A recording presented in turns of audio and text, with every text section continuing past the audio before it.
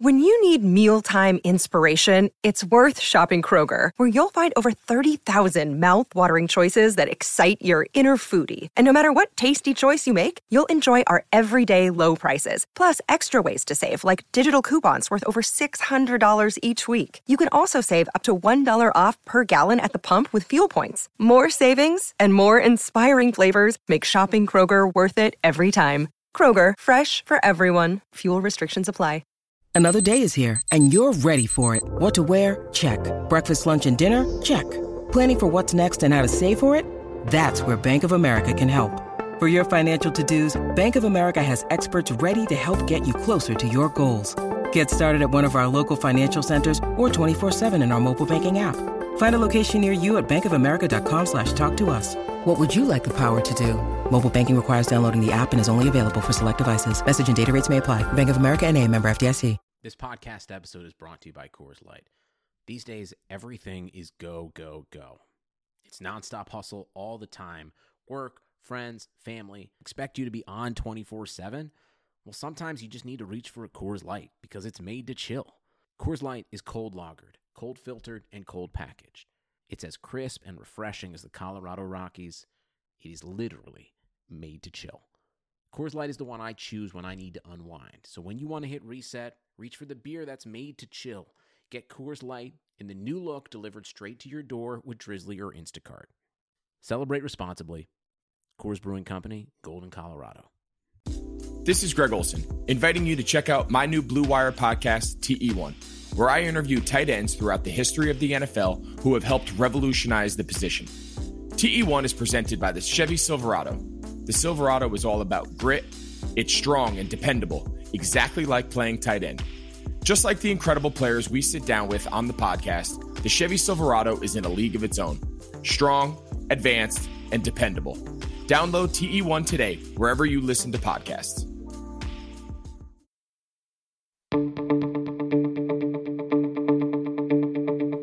This is the Cubs-related podcast presented by CubsInsider.com. My name is Corey, once again joined by Brendan, and we are coming to you on Thursday, September 24th of the year 2020. And I believe when I hosted the episode by myself on the last episode, I said at one point that if the Cubs couldn't take care of business against the Pittsburgh Pirates, the worst team in the league, one of the worst teams we've seen in baseball in quite some time, they were going to deserve whatever ultimately happened to them. And folks, here we are. The Cubs lose 3 straight games at the end of this series to lose 3 of 4 to the Pittsburgh Pirates, who entered this series at 15-39. Brendan, we have plenty to talk about on today's episode, but where I want to start, Brendan, and I will bring you in here, is on a more positive note. And that positive note is that during the course of this series, the Chicago Cubs clinched a spot in the playoffs. It is an expanded field. It is a wacky season. But for the 5th time in 6 seasons, the Chicago Cubs are going to be participating in Major League Baseball's playoffs. And I tweeted something to this effect, and I know, Brendan, because you're only a couple years younger than me, you obviously agree with this sentiment. But telling a 12-year-old or 13-year-old little Corey that it was even possible for the Cubs to make the playoffs 5 out of 6 seasons would be insane to a 12 or 13-year-old Corey. Utterly insane. So it's a weird spot because that series was really bad. Those last 3 games were so bad, you guys, so bad, right? We all watch the same games. But they made the playoffs, and even though Brendan and I are on the younger side, I know some of you guys have been watching the Cubs' general futility as an organization for much longer than we have.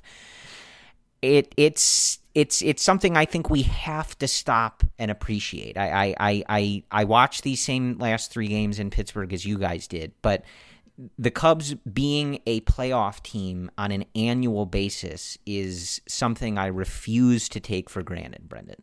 I know this season has been bizarre. the way they started with hitting the ball well. They had a WRC plus of 130 going into the first week of August. Now they just tanked off the cliff.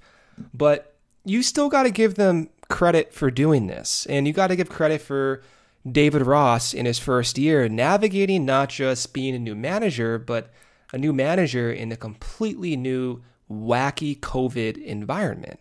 And to your point, in my wildest dreams, have I ever thought the Cubs could win 5 out of 6 years in the playoffs? I thought, that would be insane if I ever thought about that 10 years ago. But here we are.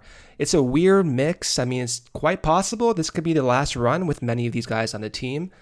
But you do have to sit back and enjoy and kind of reminisce on just how they've been able to do this. It's been a complete team effort with the pitching, with bullpen management, with the attitudes. And despite them not hitting, at least the attitudes, the quotes we're reading, they're still positive. It's weird. It's hard to reconcile what we're seeing right now. But 5 out of 6 seasons, Corey, I'll take that I'll take that all the time, of course. Yeah, and I think we talked a little bit about this a couple episodes ago, but I think it's a worthwhile discussion point that everybody had their fair share of challenges coming into this season, every team, right? And obviously some of them handled those challenges better than others, and everybody's had a lot of injuries. So, it doesn't need to be a pissing contest of who's had it the hardest. Because I think every team and all these players and coaches and staff members and stuff, this was a tall task. They've all had to very seriously commit to these protocols and dealing not only in their baseball lives with the pandemic going around them, but also in their personal lives and with their family and everything. So I want to reiterate that I do think that despite how the offense is performing at the moment, we should all be proud of these guys. They set out to do a job, which was to make the playoffs. Ultimately, they would also like to win the division, which we'll talk about on the next podcast, because that will reveal the answer there. But they showed up. They did the work, and they got the job done, and they're in the playoffs. And I think especially with the way 2019 ended in not making the playoffs and just falling out of that race with the Brewers and the Cardinals, I think it's a disservice to focus only on the negative at the moment, right? Because we've seen this offense go in and out of big bursts of success and failure for the last several years, right? So this shouldn't be a new experience for a lot of us. But at the end of the day, despite losing from the majority of the season 2 of the starters that they had planned in this rotation, despite some of their stars putting up the worst years of their career all at the same time, despite now one of their stars and Chris Bryant being out, and we don't even know if he's going to come back with an injury there. They've managed to somehow cobble together the wins to make the playoffs and to be in a position heading into this weekend with the White Sox to win the National League Central Division, which very few, if any, outlets predicted them to do, right? And no matter what happens this weekend, it's not going to be the Reds, who a lot of those outlets predicted. So the Cubs showed up. David Ross had them ready to do the job. They've faltered in ways, but they've succeeded in a lot of others. And I think you have to try and enjoy that, right? This year for most of us, and certainly worse for some than most, but this year has been a mess. This year has sucked for so many reasons. And the Cubs showed up to this weird season. They checked off one of the boxes, at least so far, that they wanted to check. And I think you have to try and relish in that. I think we all deserve to just be happy about that for 2 seconds, right? Yep. And you don't have to, it doesn't have to be related to whether you think they're in for a short or a long postseason run. We'll see what happens. It's 6 days from now. We'll see what happens when all of that goes down. But they made the playoffs. When this rebuild all started, and Theo's talked about this a lot, the goal was always to put a team together that was going to continually get you a ticket to the dance or whatever, cliche about making the playoffs you want to make, a seat at the table. There's a litany of them, right? And they've done it 5 out of 6 times.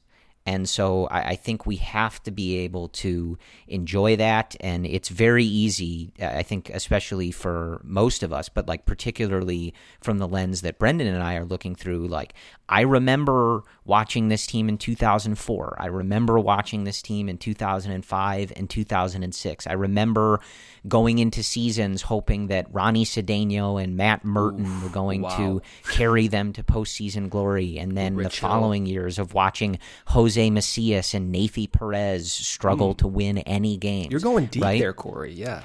Yeah, because I think it's a weird spot. Don't get me wrong. And we're going to talk about the negative that we just saw in this series.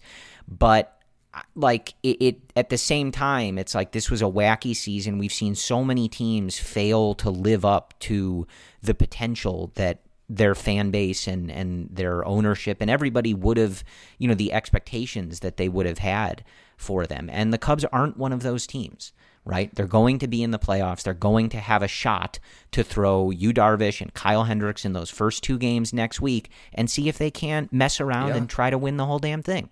So I think we have to try and be happy about that and celebrate that. And even if it's just for a moment and then you turn the page to the next game. But I think you have to be happy, at least for a moment, that this team is making the playoffs. It's cool, too, that they're doing it with David Ross as the manager. This is a storyline. At the end of the day, we'll look back at this, and for David Ross to be a first-year manager with many of the same guys he won the World Series with, he made the playoffs as the manager. That is really, really cool. And it's beyond all of the struggles from the hitters. If you take a step back and look at what actually they did accomplish under extraordinary circumstances, it's admirable. Like Chris Bryant, he's had a terrible year, but he did play. He risked his health with a newborn infant. He risked his health on the field playing with injuries, and he may come back and play with another new injury.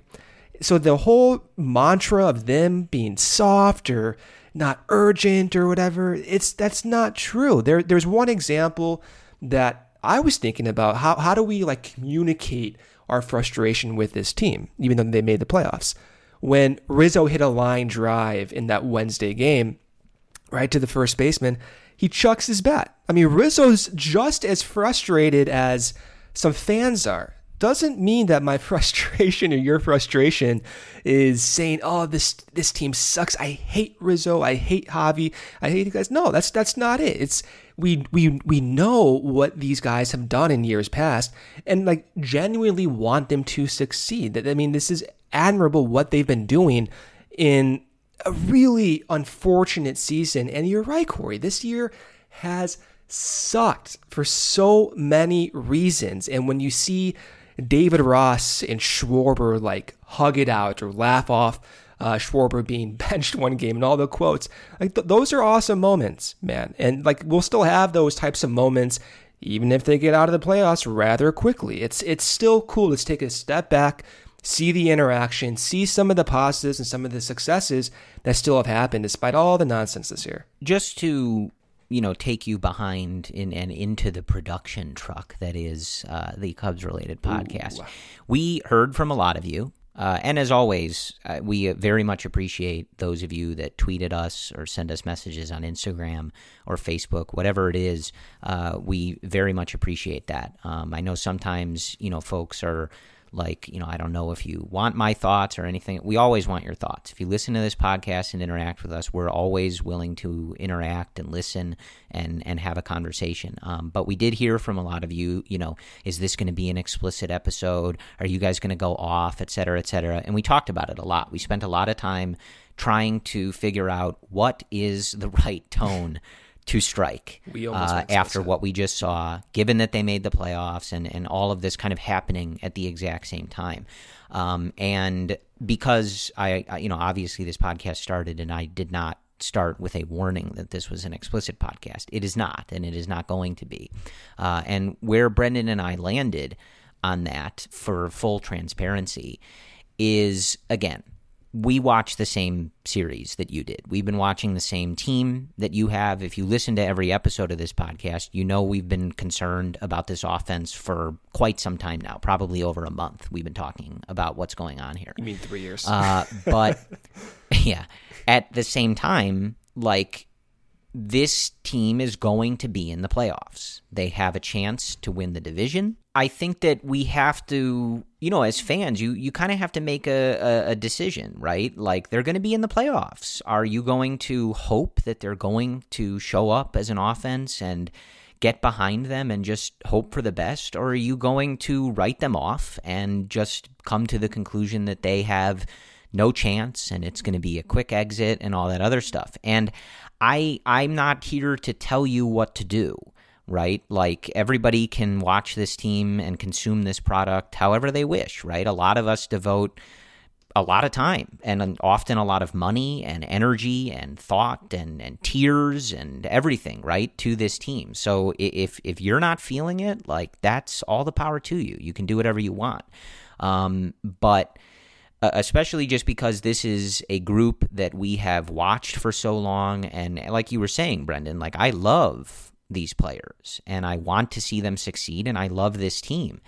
And despite, how I might be feeling about this offense at the moment, like, they're going to be in the playoffs and I'm going to be there next Wednesday in my, on my couch with my Cubs jersey on, like, ready to root for them to win in the playoffs, So it just doesn't feel like the right tone to us to come on and just trash everything and be super negative and stuff like that. I think we can have an honest analysis and a discussion about the offense and what's gone on here, and we will in about a second here.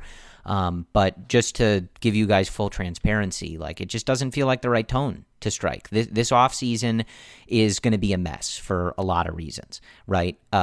Even if they win the whole thing, this offseason is going to be a mess just because the financials are all over the place for the entire league.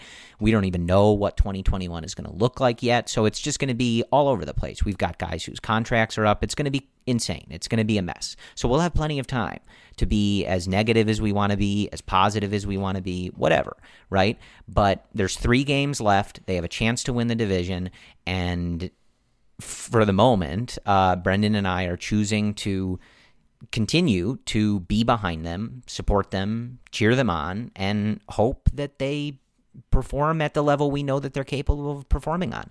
We've been bitten by this attitude before, right? But in the timeless words of Michael Scott, I am ready to get hurt again, okay? And you will catch me doing anything other than repping my Cubs blue and supporting this team, as I always have. I tell you guys, like, when they lost the pennant to the Mets, I was there at that last game until the very last out, watching the Mets celebrate. I did the same thing in Game 7 in 2003 when I was a kid. I'll do it every time, right? The wild card game, everything. I will sit there and I will, like the musicians on the Titanic, I will go down with the ship, and that will never change. It's just how I am.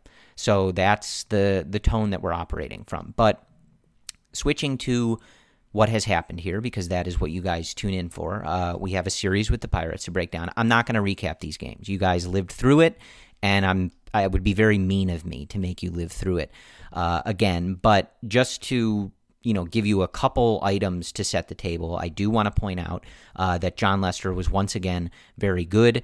On Monday in the Cubs' lone win, he went 6 innings, allowing 4 hits, no earned runs, a walk, and a strikeout. His 3rd win of the year, ERA down to 4.40. So this is a few good starts in a row for Jon. We'll talk a little more about the rotation, but just wanted to start there.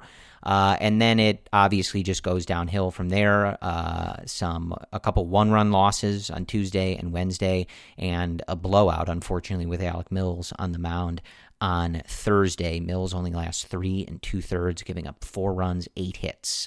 3 of those are the long ball variety. So that's really what it is. And again, you guys know what the deal is here. So the Cubs offense scores 5 runs on Monday. and then they proceed to score 2 runs, 1 run, and no runs in the final 3 games of this series. And again, if you watched it, you just sort of know that this was the story. And I think what is particularly frustrating in this series, and really I think, partially why there were so many calls to just let it rip here on this podcast, was that the Pirates are just awful, right? They have nothing to play for, and they've been really, really bad in this season. But also, like you had, especially in these last 2 games, when you were facing Trevor Williams and Chad Kuhl, 2 guys who just have not been good. Trevor Williams entered the game and even leaves the game. He gave up a run over 5 2/3 innings. His ERA on the season is still over 6. And he's got 10 games on his record. So this is not a guy who's thrown, 10 innings on the season. He's 2-8 with a 6.18 ERA. The Cubs put 1 run on him in 5 2/3 innings. Chad Kuhl, 7 shutout innings with 5 strikeouts. And this stat from Cubs and MLB.com, friend of the podcast, Jordan Bastian, Chad Kuhl entered Thursday afternoon's game with a 5.03 ERA and a 14.6 walk percentage. The Cubs were getting no hit for the majority of his outing. They scored no runs. He went 7 innings and struck out 5 guys. So that is where the bulk of the frustration comes in from these games. And I think the particularly dire feeling that you have out there is best exemplified in the game on Wednesday night, where Kyle Hendricks gives up a couple home runs to start the game, which is very weird, very uncharacteristic for Kyle. But he ends up going 7 2/3, allowing just those 2 runs from the first inning, and 1 walk, 3 strikeouts. So overall, a very nice start from Kyle Hendricks. And the minute he gave up those 2 runs, I'm asking all of you listening, did any of you think they were going to win that game when they went down 2-0? Because 2-1. Rizzo had hit a home run in the first inning. But when they took the lead, did any of you think that the offense was going to come back with how they've been playing right now? I don't know. So, Brendan, that is the state of things. I mean, it's I mean, for as happy as we want to be about the playoffs, it is hard to ignore where this offense is at right now. And again, that also comes with the notion that, and they're like trying to be optimistic, but who knows whatever this medical staff is ever doing. But Chris Bryant possibly is just done, and he wasn't performing when he was playing anyway. So now you might be bringing him back with another injury that he's playing through on top of the wrist. So it's hard to ignore. So I guess I'll throw it to you and just ask, what should we all be thinking about this offense? Because when I was by myself this last episode, I kind of made the point, and it's a point we've made before, that it's not as though, for some of these guys, we're hoping for something that's completely unrealistic, right? Anthony Rizzo has been one of the most consistent hitters in baseball for his whole career. So asking for him to get hot and be better than where he's at right now, and just perform at a level that's better than right now. He has a 758 OPS. It was a nice series for him in Pittsburgh. It's not crazy. You're not asking for something that's never happened before. You're not shooting for the moon and saying, well, I hope Rizzo gets hot, as though it's he's never been a good hitter, right? But there's 3 games left, and it's been like this from a whole lineup perspective for the majority of the 2020 season. So where are you with this offense as a whole? What were you thinking as you're watching these last 3 games play out in a manner that I think maybe we're not all surprised because we've seen this movie with this group before, but still watching it unfold was like, I can't believe that this is happening right now. It's frustrating. I think that series against Pittsburgh, it was a combination of bad at-bats, and not to make excuses, but there was some bad luck involved, especially in that last game. If we look at just the outs they made, for example, Rizzo, a line out of 115 miles per hour of exit velocity, Schwarber, a ground out at 114 miles per hour, Bodie, 107 a ground out, Hayward, 97 a ground out, Hayward again, 97 a forced out, and Schwarber, 96 a ground out. So it was a combination of struggles, misfortune, and all piled up into almost being no hit for the majority of the game. My thinking with this offense for at least a short term in the playoffs, flip a coin. That's where we're at. There are certain players for me that I'm not expecting anything, and one player that's obvious at this point is Javi. I was encouraged by Javi in the first few weeks, man. I know the numbers didn't look good. Maybe I was fooled by the numbers, but I was encouraged because he was taking more pitches. He was laying off those sliders, those high fastballs. I thought, okay, maybe Javi's making those adjustments and the numbers will follow inevitably because he was still hitting the ball hard when he was making contact. It just never happened for him. And with Javi, now he's swinging at pitches that he always used to struggle against in years past, those low and away sliders, those up and in fastballs, and the frustration's pouring out for Javi. Going into this game, the last game on Thursday, he had the worst WRC plus in Major League Baseball, Corey, for qualified hitters. The worst in Major League Baseball. So with Javi, I don't know what went wrong. I don't know if it's just not having the video for him. I don't know if the scouting reports caught up to him. There's just not enough time, in my opinion, for Javi to get it together. Do I think it could happen? Of course. He's Javi Baez. Of course I think it could happen. I'm just not expecting it. I have a different level of expectations for Rizzo, a different level of expectations for Contreras and Schwarber and Happ. And that's because for Schwarber, for Rizzo, their expected numbers aren't matching up with what we're seeing. Rizzo has an expected weighted on base average of 365. Right now, that's not matching his actual weighted on base average, which has been below 330, 320 for the past few weeks.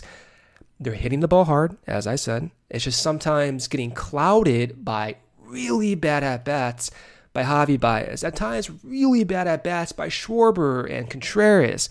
And Happ has been struggling, and he, with a 15-game rolling average, he has had the worst stretch in his career. Ian Happ, Corey, the last 15 games. And it's not just him. It's Rizzo. It's Schwarber. It's everyone on this team. Do I think it can change? I don't know. I know it's possible. I know the expected number suggests there is a possibility for that. And with this weird baseball playoffs, I would not be surprised if all of a sudden Rizzo hits 2 home runs. All of a sudden, Schwarber takes advantage of a pitch and sends it 500 feet. Those are not things that are out of the realm of possibility. So that's where I'm at. I'm not expecting it. I'm not. I would not be surprised if a few of these guys do get going, though. And one player, Jason Hayward, he's giving me a little bit more optimism, cautious optimism. If he's moved up in the order, personally, I want to see Jay Hay batting cleanup, dude. I cannot believe I'm even saying that. But he has the same type of portfolio as we saw with Ben Zobrist in 2016 when he batted cleanup so many games. Someone who takes his walks, has a high batting average, does not strike out, has mild to moderate power. That's what Hayward's doing. And if you kind of mix and match with some other guys who make more contact, maybe even Nico. I know Nico's numbers are terrible, but just splitting up some of the approaches that struggle against a certain type of pitcher might be good for this team. I don't know, Corey. I'm not expecting the offense to all of a sudden snap out of it. At the same time, I have to recognize there is a degree of misfortune there, even though it's not the driving factor for their struggles. And at the end of the day, man, I'm just relying heavily on Yu Darvish and Hendricks in those first 2 games in the playoffs. And they get through that first round, then you can throw them again, hopefully with some time off in the next series, and piggyback off of John Lester and Alzolay and maybe Quintana, and if their cards fall into place, maybe they can do it. I don't know. This offense, your guess is as good as mine. The wait is finally over. Football is back. You might not be at a game this year, but you can still be in on the action at BetOnline. BetOnline is going the extra mile to make sure you can get in on every possible chance to win this season. From game spreads and totals to team, player, and coaching prop, BetOnline gives you more options to wager than anywhere else. You can get in on their season opening bonuses today and start off wagering on wins, division, and championship futures all day, every day. Head to BetOnline today and take advantage of all the great sign-up bonuses. Don't forget to use promo code BlueWire at betonline.ag. That's BlueWire, all one word. BetOnline, your online sportsbook experts. Even though sports had a break, your business didn't. You have to keep moving, and that makes hiring more important than ever. Indeed is here to help. Indeed.com is the #1 job site in the world because Indeed gets you the best people fast. Unlike other sites, Indeed gives you full control and payment flexibility over your hiring. Right now, Indeed is offering our listeners a free $75 credit to boost your job post, which means more quality candidates you will see fast. Try Indeed out with a free $75 credit at Indeed.com/BlueWire. This is their best offer available anywhere. Go right now to Indeed.com/BlueWire. Terms and conditions apply. Offer valid through September 30th. Yeah, and it's just wild because, I'm looking at this this tweet from Sadev Sharma of The Athletic where he has the rolling WRC plus numbers, which is, basically just charting it day by day, game by game. And he has it for Baez, Bryant, Schwarber, and Rizzo. And you just look at it and they're all four of them. It's like the worst of their career, and it's all happening at the same time. And obviously it's different variations of those struggles for each of these guys. But if it feels to you like you're watching some of these guys at their absolute worst, that you've seen them, you're not wrong. That's actually what's happening. So it's just kind of like I saw that tweet earlier and I sent it to you, Brendan, and all I said was remarkable. Yeah. This is crazy. I mean, Corey, this is actually crazy. It's literally their worst stretch in their career. A 15-game rolling average over the last 15 games. All at the same time. Yeah. You and I talk all the time about how annoying it is that it seems like some of them can't get hot at the same time. One of them will be really hot, and, Rizzo will be really hot and Bryant's struggling, and then they swap. And right now, the issue is all of them are struggling. None of them are hot. So it's just kind of baffling. And we can, there's a lot of different ways to break that down and try to figure out what's happening here. I know, you can look at the changes that they've made at the hitting coach position, the different changes they've made in hitting philosophy over the years, obviously as a result of that. You can look at a lot of different things, but inconsistencies and struggling with runners in scoring position, high strikeout numbers, stuff like that. These are all characteristics of this group. I mean, you can't really deny that at this point because, Brendan and I have probably had this exact conversation or something similar to it over the last couple of years for sure. But it's remarkable just how bad it is right now. This is not the normal level of fluctuation and inconsistency that we've seen from this group, Yeah. This is something even far beyond that. And I honestly, I just don't really know what to say. It's so frustrating. And I think a real sign of what we're looking at those last two games. That's why I brought that up. Just Trevor Williams and Chad Kuhl have been so bad. And I think Kuhl in particular is a guy that the Cubs have had success with. This group has had success against in his career. And it just isn't happening. And you watch so many, and I know you've railed about this a lot, Brendan, their sort of like extra passive approach this year, but just so many at-bats where the pitches are there. There's 94, 95 mile an hour fastballs right down the middle, where you want them in the zone. Yeah. And sometimes they have this passive approach where they're just taking those pitches, but there's also plenty of at-bats where they're just fouling those off and just nothing is happening on those at-bats. And, there's obviously a ton of examples, but, one that really jumps to mind, I think it was the last at-bat in the game on Wednesday, which I think was Ian Happ's. And this is a guy who, had at times through this season been obviously the hottest hitter on the team, but just fouling off a ton of fastballs just over the middle of the plate. And you love, obviously you love a competitive at bat, trying to stay alive, things like that. But it just feels like for this whole offense, like a ton of times throughout the game, you're looking at the pitches and looking at the at-bats going like, at some point they probably need to do something with some of these pitches. Like these are not, it would be maybe less frustrating, I guess, if you just felt like they were getting carved up by guys really executing what they're trying to do. Right? Like it always sort of takes me back to the 2016 World Series, which the Chicago Cubs actually won. Won World Series, yeah. And Corey Kluber in those first two starts, right? Like, and thinking about how frustrating it was to watch him throw that, what is it, a two-seamer, Brendan? He has like 10 different pitches. The pitch that was cutting back on the inside corner. It's a two-seamer. It's like a wiffle ball. It's insane what he does. Yes, we all know what I'm talking about, right? We can all envision Dexter I was thinking the same there thing. As a lefty. Yeah. Yeah, we all got it, right? You know what I'm talking about.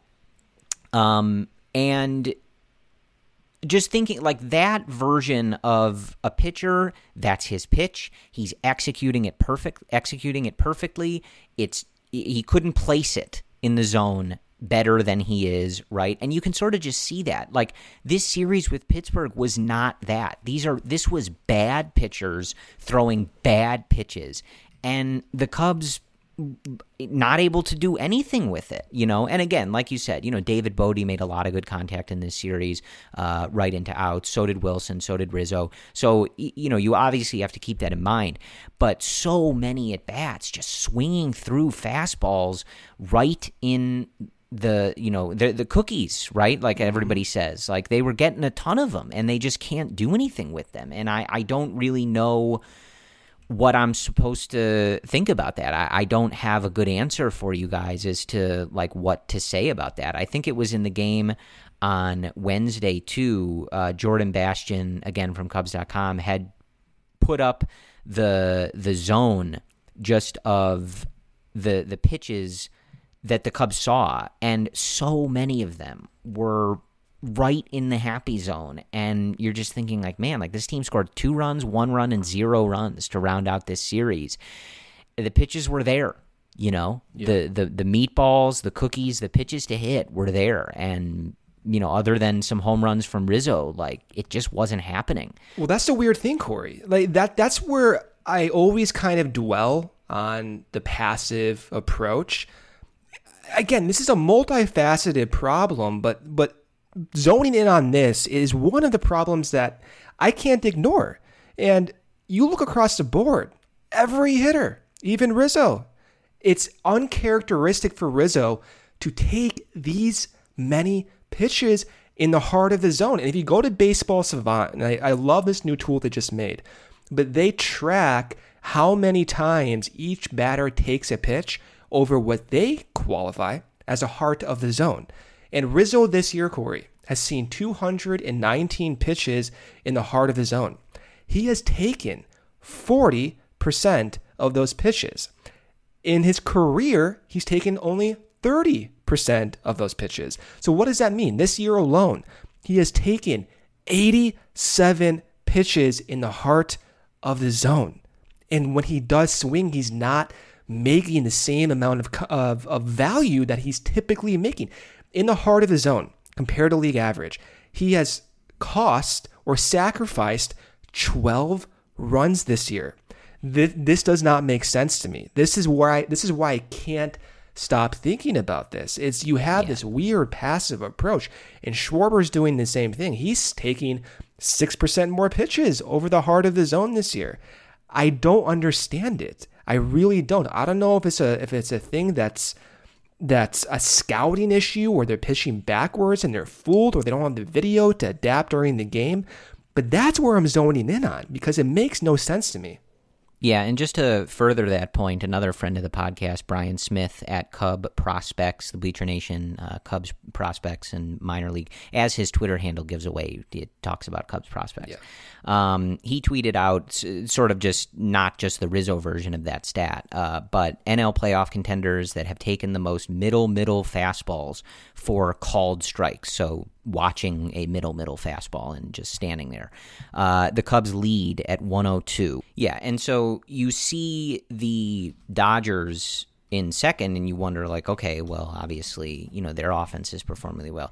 I did not look at this, but Brett Taylor from Bleacher Nation was one of the replies on this tweet and kind of offered up this thought. The Dodgers have probably seen more pitches, right, as a result of scoring a lot more runs.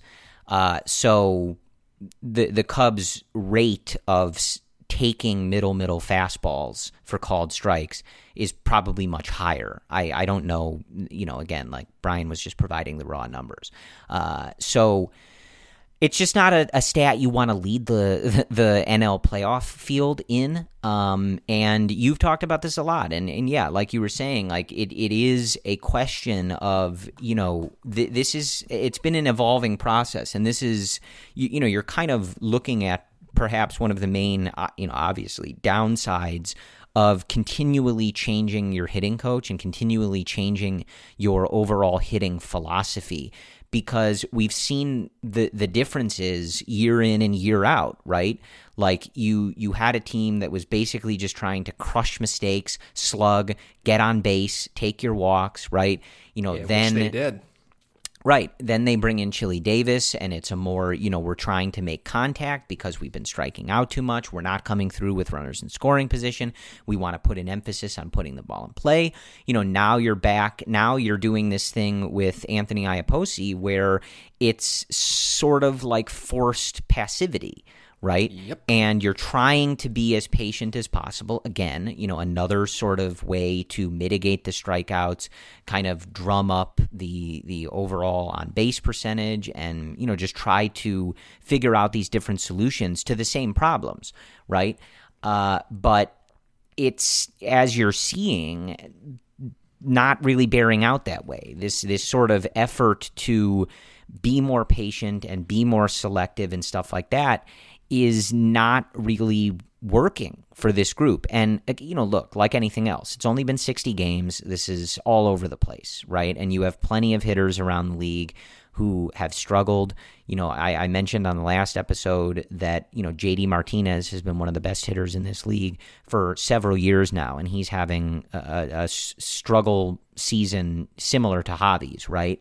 So it's you can reconcile that however you will, but this is what we have to go off of, and this is clearly one of the issues that is plaguing this offense right now, is that the approach that they're taking is simply just not working in their favor. They are watching a lot of hittable pitches, and I don't know if the lack of good contact on a lot of those pitches, like especially we saw in this Pittsburgh series, I don't know if that's a symptom of that, but it certainly feels like it might be, right? Because I don't recall in prior years watching this team fail to do anything with as many bad pitches as they are lately.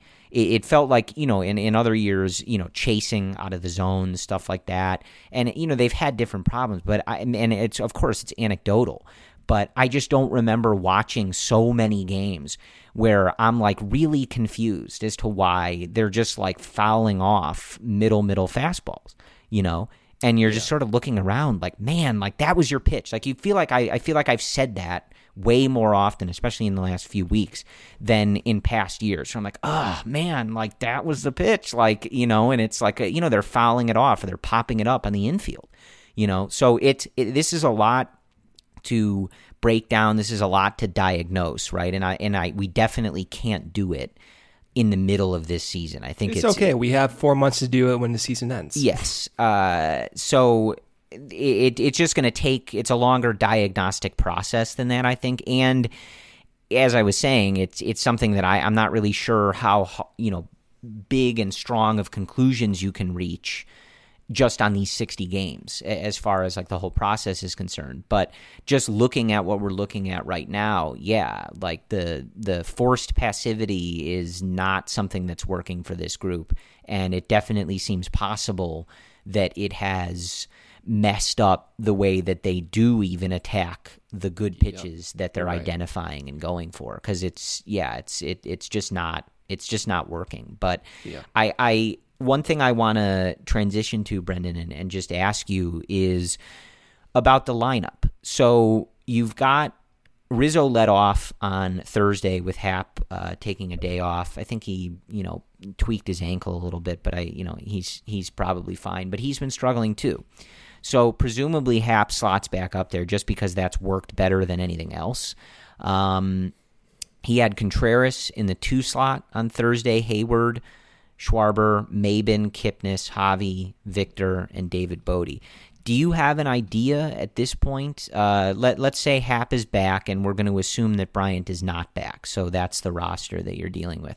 Do you have an idea of what this lineup ideally looks like to you, or as we head into this series with the White Sox, generally where you'd like to see the playing time going and how you'd like this lineup to look? I'd like more contact higher up in the lineup. If they do play Javi, which they probably will, and they're going to play Wilson, you have Bodie in the lineup because KB is out. I want to break those guys up. They all have the same issues. It's slider away, fastball up, same approach. And they all have the same struggles against that same type of pitcher. And weirdly enough, so do Rizzo and Schwarber, even though they're lefties. They have the same issue with the slider. In this case, diving in towards their feet. I mean, how many times have we seen Rizzo strike out or whiff on a pitch that hits him in the knee, in the shin? So I want to break those guys up a little bit. So for me, that means put up Jason Hayward, bat him cleanup. I gave the example of him looking like Ben Zobrist from a statistical point of view. I want to see Hayward get more bats up in the lineup. I don't know what they're going to do with second base. And again, I know Nico's numbers do not look good. And even the peripherals as of the last 3 weeks do not look good. But what we know Nico does is make contact. And so if Nico's going to play, I don't mind putting him up there either, dude. As uncomfortable as it sounds, I don't mind him batting second in some games against a certain type of pitcher. I just want to break up Rizzo and Contreras and Schwarber and Bodie because they get out and struggle against the same type of pitcher. And this is not just, the eye tests and our opinion. The data backs that up. It's the same scouting report. And when we hear some other pitchers talk about how they're attacking guys, they mention it.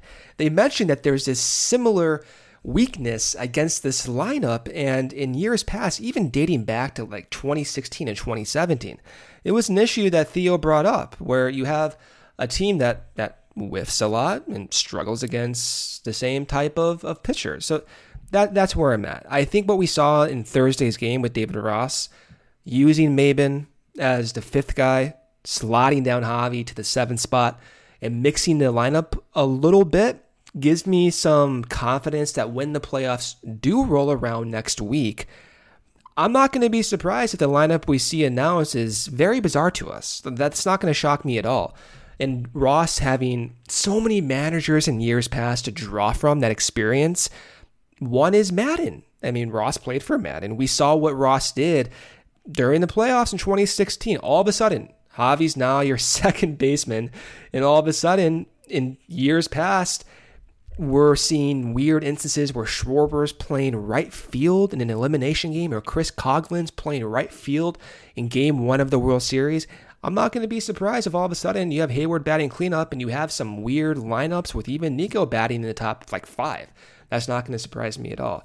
But my main emphasis, my main focus is splitting up the guys that struggle with the same exact picture. And whoever's in the lineup to break those guys up, I don't care. I don't care if it's Nico. I don't care if it's Kipnis. I really don't care. I just need those guys broken up right now because they're not on. If they're on, then I don't care. But right now, break them up.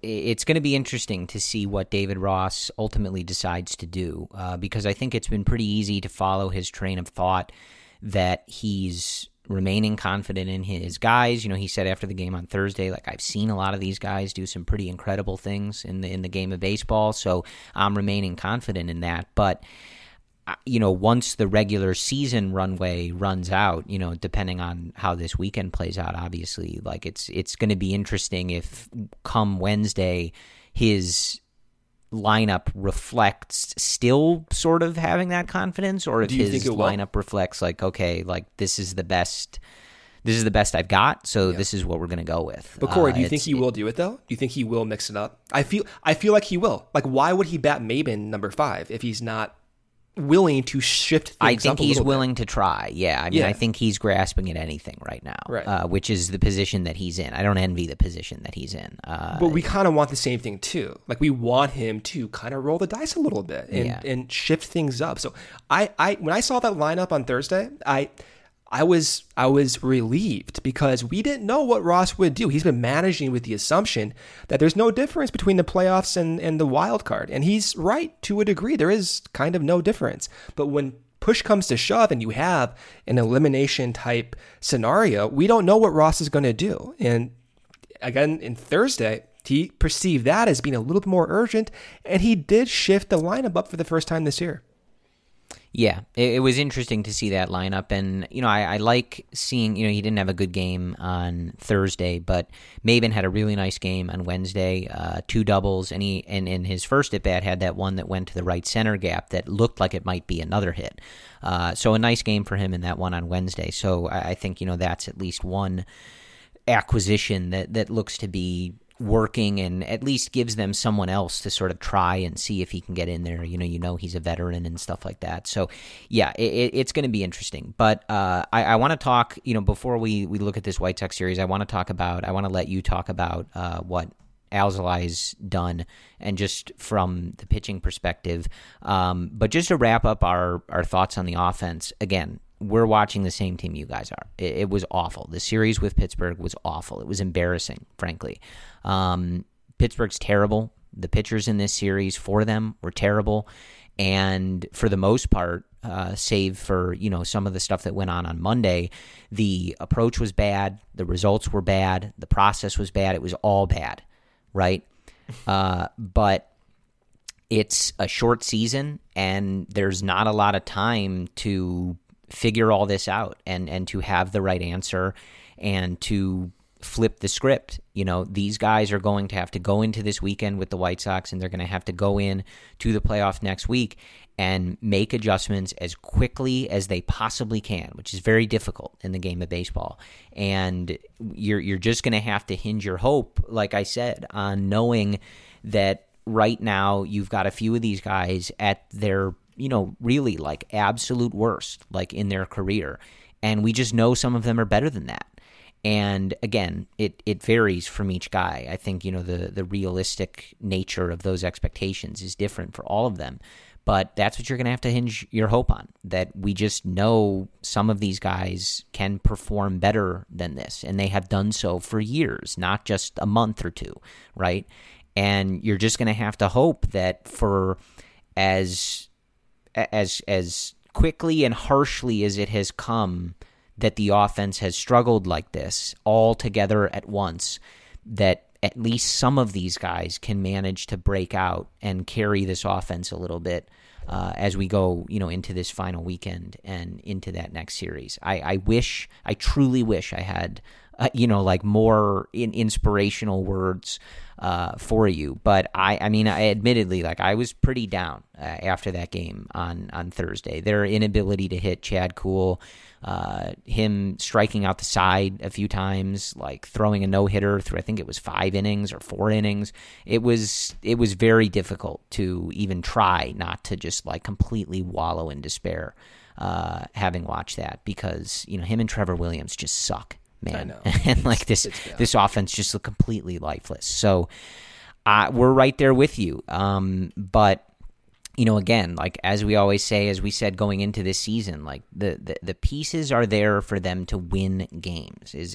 Do I expect this weekend or in the playoffs this offense to perform like it's the best offense in baseball? No. But is it realistic to hope that this offense performs at a level that they can win baseball games with their starters and with the way that this bullpen has come along? I believe so. And so that's what you have to hope is going to happen. But I want to shift just a little bit to the rotation before we get to the White Sox series. And again, just want to point out Jon Lester was very good in that game on Monday. So I think we'll see what happens with the White Sox. Like last time, I really hate this matchup. It's just a terrible matchup for him. The White Sox, I believe, I saw on Twitter from Tommy at Full Count Tommy that the White Sox are undefeated against left-handed pitchers. They just feast on left-handed pitchers. So it's not a good matchup. We saw that. So we'll see what happens there. But as long as they're not playing the White Sox in the playoffs, I wouldn't hold those starts too much against Jon. But Jon has been good over his last few outings. I think these last 17 innings, I think it is, have been quite good for Jon on the whole. So I think that should give you a good bit of confidence, and a good bit of confidence that he's made these adjustments from that bad stretch. It was a really bad stretch for Jon. And, we heard those quotes from him. We heard those quotes from David Ross and all that. And it was sketchy. But since then, he's thrown 17 innings, allowed just 11 hits, just 2 earned runs, 10 strikeouts, and 4 walks. He's one of the best big game pitchers in baseball in his career, right? You're giving him the ball in the playoffs, and I will have absolute confidence that he's going to get the job done, because that's all he's ever done for this team in big games. So with that, I want to ask you, Brendan, about Adbert Alzolay, because he did some stuff, and you don't often get super excited about things, but this had you pretty excited. I was getting a lot of text messages. I saw a lot of tweets about this, so I'm just going to cede the floor to you here to talk about what Alzolay has done. Alzolay has developed 2 new pitches, Corey, all in the span of less than 1 year. He developed a sinker in last offseason, uses it almost once every 4 pitches this year. That's awesome. Sinker looks good. But what I'm really, really excited about is this new slider that he's throwing. So him and Tommy Hotovy and Craig Breslow, this according to Alzolay himself and reported by the Chicago media, but specifically want to give a shout out to friend of the podcast, Jordan Bastion, who chimed in when I was asking Adbert about this. And I was curious about how this slider came out to be, because in the last 10 days, he developed this pitch. He never threw a slider in any game in his career before the Pittsburgh game. Not one slider, Corey. So what did Adbert do? He changed his grip, his curveball grip, to more like a cutter. So just a slight change with his grip generated this wicked slider. And it has a little bit more velocity than his curveball, and way more velocity than his curveball from years past. So in years past, he used to throw a curveball around 78 to 80 miles per hour. This slider sits 84 to 86. That is a huge velocity spike. And what's really wild about this slider is that even though he developed it a few days ago, already he has more movement with the pitch than 80% of big league right-handed pitchers. So Adbert, in 2 weeks, just developed a new pitch that's already generating more movement than 80% of the league. Do you get how insane that is? Do you get how good these pitchers are? That has got to get people excited. And there was a really a beautiful, and I got to give credit to Marquis here, a beautiful overlay of the sinker and slider to one of these Pirates batters. And it is insane how anyone can hit those two pitches when they're thrown out of the same tunnel. So now, compared to last year, Adber's not the same guy, dude. He's not the same pitcher. He's throwing a slider and a sinker half the time, when last year he never had to pitch those pitches at all. And he's doing so rapidly.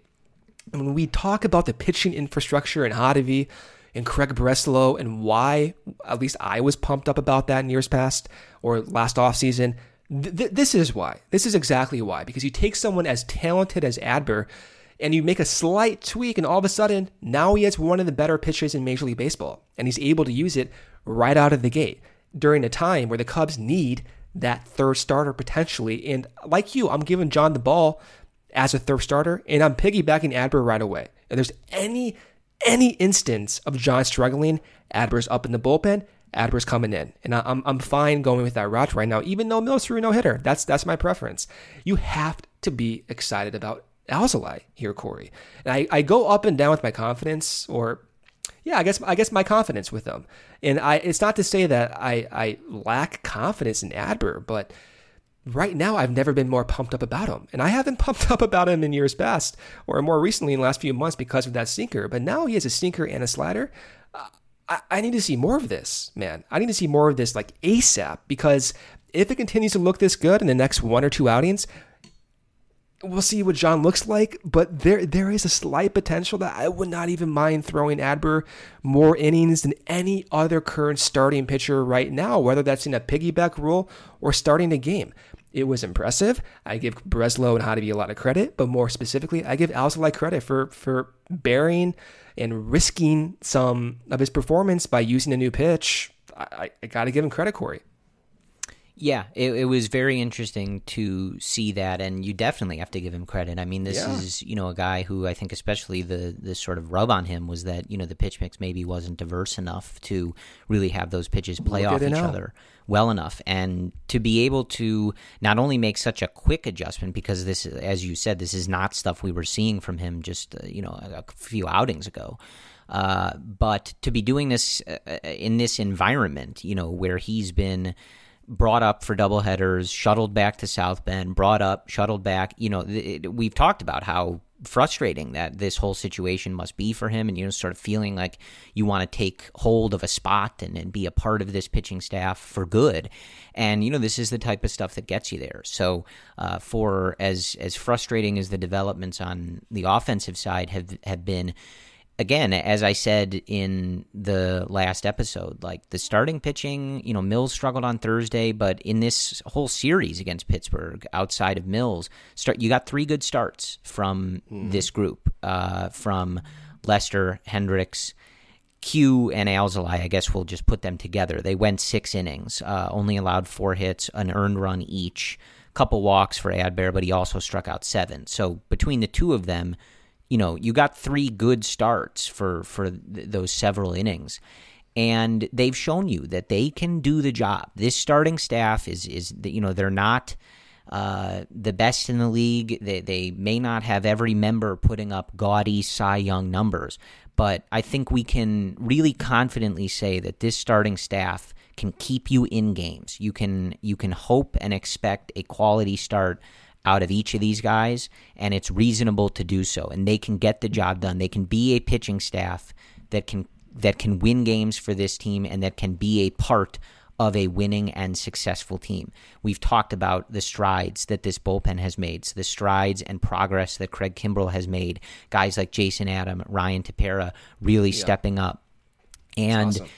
So those groups, I think, they've done the work, they've made the progress to get to where they need to be a functioning member of a winning and good team, right? Again, I don't think either unit is going to be tops in the league or anything, but this pitching staff as a whole is good enough and has performed well enough to be a part of a championship level team. I really believe that, especially when you have top two guys in that rotation that are capable of performing at the level that Darvish and Hendricks are. So it's all on the offense. And that's really what it comes down to. But in a year where, I think it's good to try to focus on the silver linings, this pitching staff has made some nice steps, and the pitching staff has obviously been the brunt of criticism for this organization for a while. And they're still, in terms of like developing guys that they drafted and stuff like that, that's a different conversation.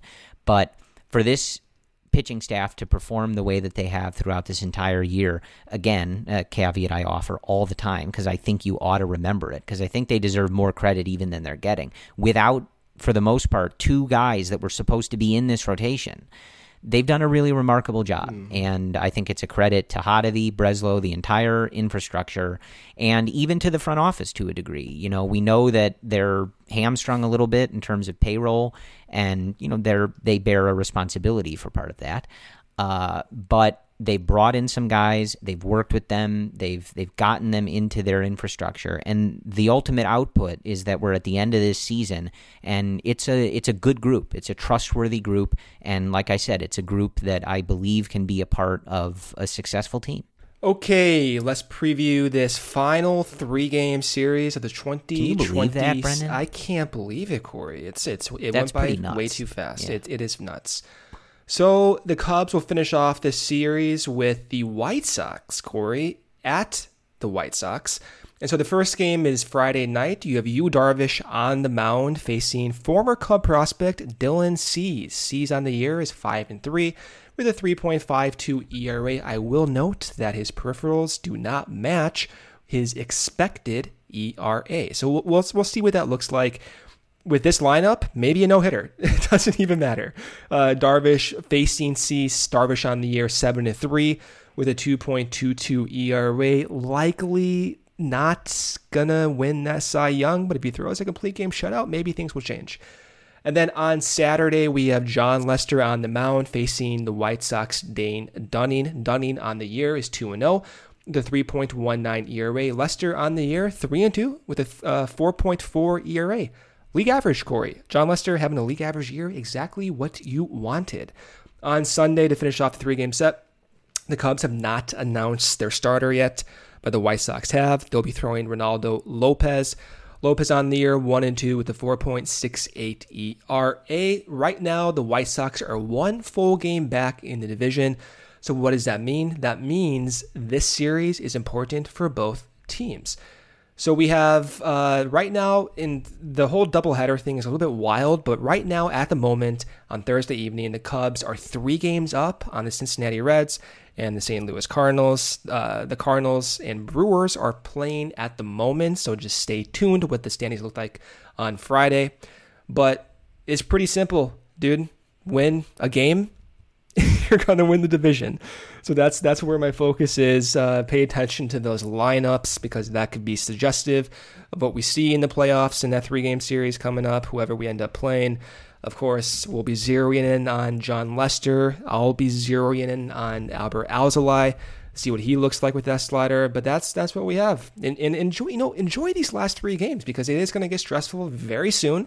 And we won't have non-stressful baseball for the next, 8 to 9 months. So enjoy it. It'll be fun. This is the first time in history that the Cubs and White Sox have meaningful baseball games against one another to this degree. So it will be fun. That's what I got, Corey. Yeah, I mean, that is really where it's at. This is the last shot to sort of get things going, but it's all going to be about what happens when they show up next Wednesday. Even if they have another lackluster offensive weekend, it doesn't necessarily mean that's what you're going to get next week. So just try to get things going, try to get guys feeling good and, kind of get those good vibes back, and that way you can carry that into the week and to your workouts that you're doing pre-playoffs. And, then we're going to have to rip that Band-Aid off and it's time for playoff baseball. So that's really where it is.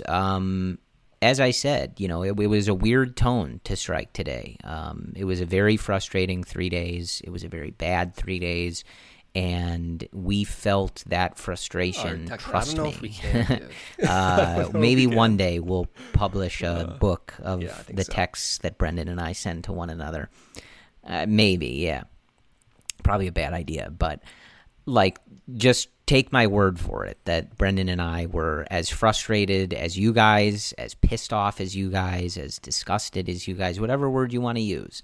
But this group and a lot of guys that are a part of it have done some, as David Ross said on Thursday, some really big things in this game. They have performed on the biggest of stages. They have performed in situations far, far more dire than the one that they are currently in. And like I said, kind of at the beginning, I'm not going to tell you what to do, but the Chicago Cubs are going to the playoffs. They have a chance to win the division this weekend, but whether they do or not, they are going to be in the playoffs. They will be a part of the field, and they will take the field next week trying to advance in those playoffs.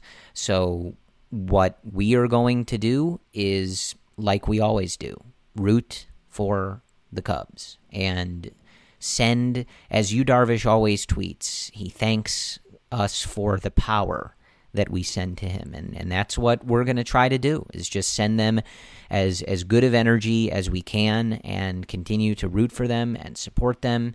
You can, have any critical and analytical and whatever thoughts that you want. But at the end of the day, I think you ought to just show up and root for your team, and we can break it all down. We can diagnose it. We can perform an autopsy either on a team that had a short run or a team that won the World Series. You can break it down all the same, right? But I think that the time for doing that is when the season is over. What we need to be doing right now is gearing up for the playoffs, because for the 5th time in 6 years, the Chicago Cubs are going to MLB's postseason, and that's what we're going to do. We're going to put on our Cubs jersey, our Cubs hat, our obvious shirt, whatever you've got in your closet that you like to wear. Put it on, root for the Cubs, because in a more somber sense, potentially you've got 5 games left in the 2020 season, and that's obviously the worst-case scenario. But you don't have a lot of baseball left, and I know it's been frustrating. We all have thoughts about what this offense is doing, etc., but you're not going to have anything to think about as it relates to the Cubs at some point, over the course of the next month plus, right? Whether it's soon or later, I don't know. But this is what we've got. So I think that, at least my perspective is I'm going to try to enjoy it. I'm going to, try to balance that frustration with enjoying it and knowing, look, there's not a lot of time left with this team. And then maybe even further, maybe not a lot of time left with this core, with this group, because we don't know what the offseason in the future is going to hold. So color me one of those folks that's going to show up tomorrow night ready to root for the Cubs to try and win the division, and we'll be here, next week ready to root them on in the playoffs and hopefully settle in for some kind of lengthy playoff run here. So that's where we're at. That is where the Chicago Cubs are at. I do feel like I have delivered this speech before, unfortunately. It sounds a little familiar to me. But that's what's going on here. So, again, wherever you land on that spectrum of, if you're disappointed that we didn't unleash on this team, or if you're glad we didn't unleash on this team, I don't know. But either way, the Cubs are going to be in the playoffs on Wednesday, and we're going to show up ready to root them on. Root David Ross and the boys on to victory. So that's where we're at. As always, we thank you guys for listening to the Cubs-related podcast, interacting with us on social media, etc. All of the above. We will be back with you on Sunday to record an episode and talk about what happened with the Chicago White Sox. Hopefully, we are celebrating a National League Central Division championship. And then we will see what happens. We got to see who the Cubs are going to play, see what the exact schedule is, and as always, we'll probably have a playoff preview for you and all that, but we'll lay that out on Sunday and Monday morning when we have a better idea of that. But either way, both the Cubs and White Sox this weekend are going to be playing for their respective divisions, so buckle up, Chicago. It's gonna be a weekend. That's all I'm gonna say. I don't have a word to offer on it. It's just gonna be a weekend in which we all exist and experience. So that's what we got for you. Thank you again. We will talk to you on Sunday, and I think it's clear after this podcast, no matter what, the overriding sentiment is always, always, go Cubs. Get really into your favorite shows and movies all in one place with Flex, a 4K streaming box you get free with Xfinity Internet. And get Peacock Premium at no additional cost. Learn more at xfinity.com/flex. Restrictions apply. Requires postpaid Xfinity Internet excluding Internet Essentials. One device included.